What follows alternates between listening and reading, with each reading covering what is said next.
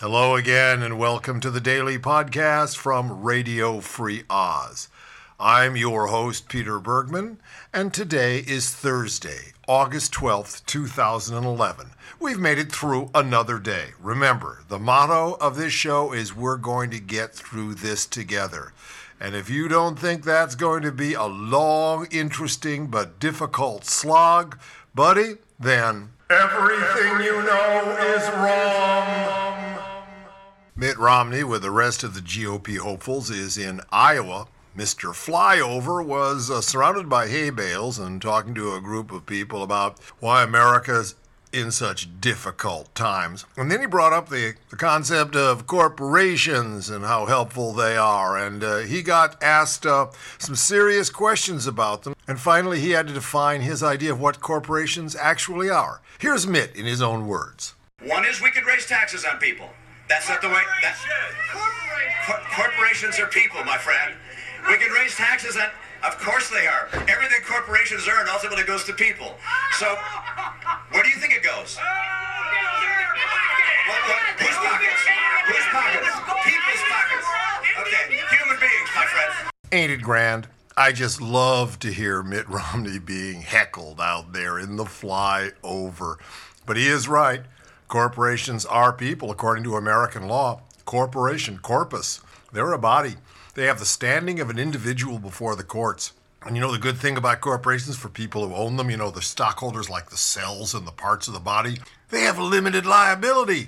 Corporation goes and poisons things and kills birds and does all sorts of other nefarious stuff, and nothing much happens to the people that own them shares. Well, Romney then went on that evening to the debate, and he got asked a really tricky question, which I think is going to follow him through the campaign.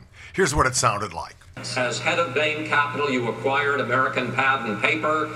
2 U.S. plants were closed and 385 jobs were cut. Later, you bought Dade International. Almost 2,000 workers were laid off or relocated. And when you were governor, Massachusetts ranked 47th of the 50 states in job growth. Question, you are going to be the jobs president? Hello, Mr. Jobs President. Rick Goodhair Perry, of course, can brag about all the jobs he's brought into Texas. A lot of openings there because he's killing people all the time. It was some debate. My favorite spot, though, during the whole evening is when Michelle Bachmann stood up for our fundamental rights as human beings and citizens of the United States. I introduced the Light Bulb Freedom of Choice Act so people could all purchase the light bulb of their choice. It was not, according to most commentators, a good night for the Republicans.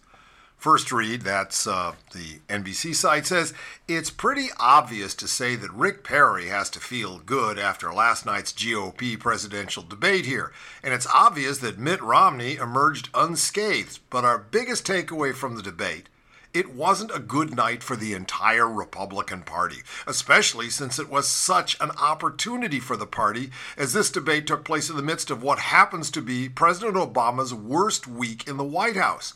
Team Obama could not have asked for a better visual than every single GOP candidate raising their hand saying they'd refuse to support a debt deal that had a 10-to-1 ratio of spending cuts to tax increases. What's more, the highlights of the debate were about them attacking each other than criticizing the president. We have now officially moved from the stage of the GOP presidential cycle where they're attacking Obama to the stage where they're attacking each other.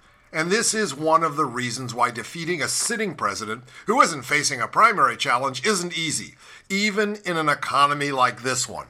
Think about it. Given the opportunity to pass a deficit reduction bill that would cut $10 in program spending for every dollar in revenue raising, and they all raise their hands like a bunch of members of a kept student council and voted no. Oh, that one is going to haunt them. Well, it appears that the GOP is finally going to pay for being such obstructionist buttholes. Yes?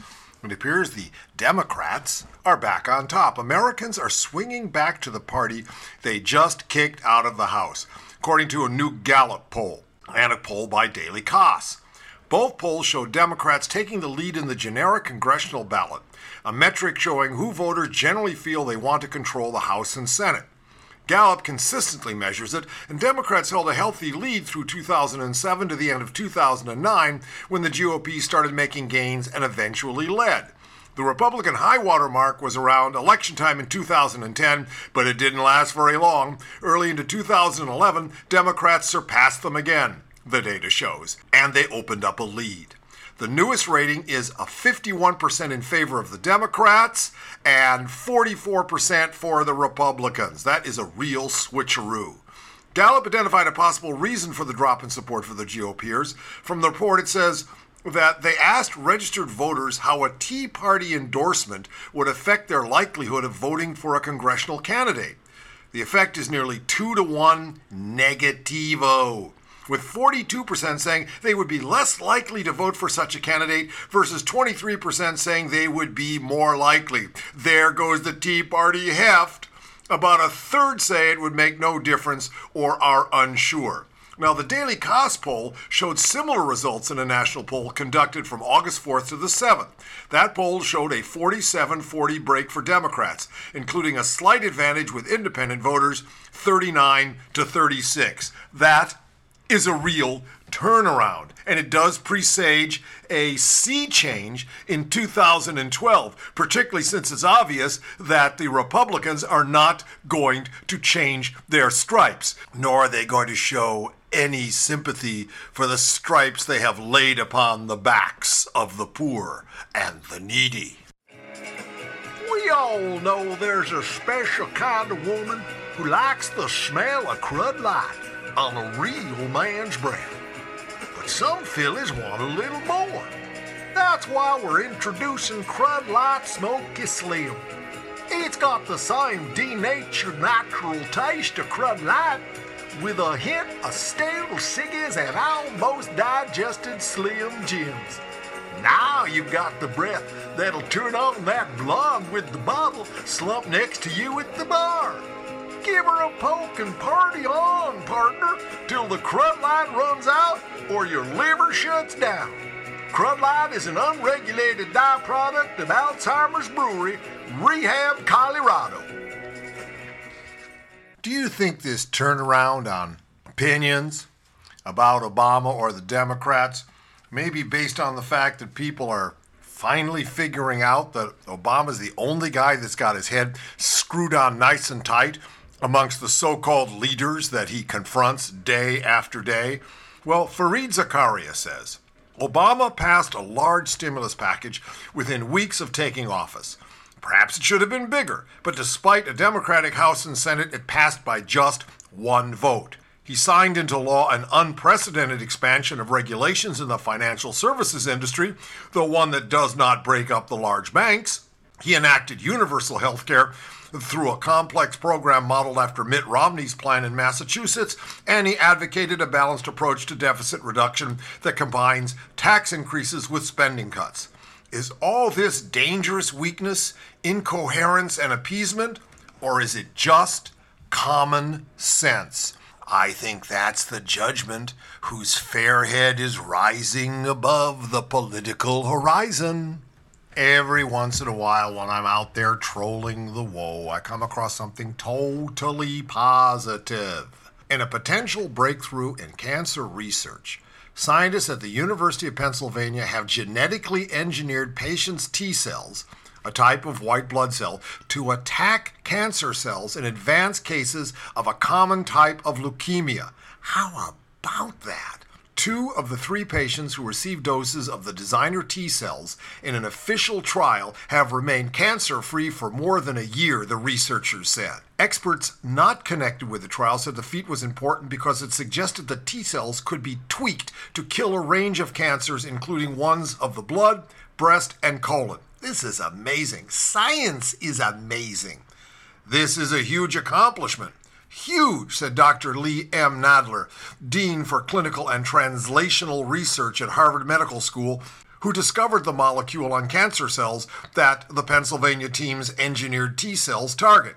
Findings of the trials were reported just a couple of days ago in 2 major journals. To build the cancer-attacking cells, the researchers modified a virus to carry instructions for making a molecule that binds with leukemia cells and directs T cells to kill them. Hey, over here! Here, kill me!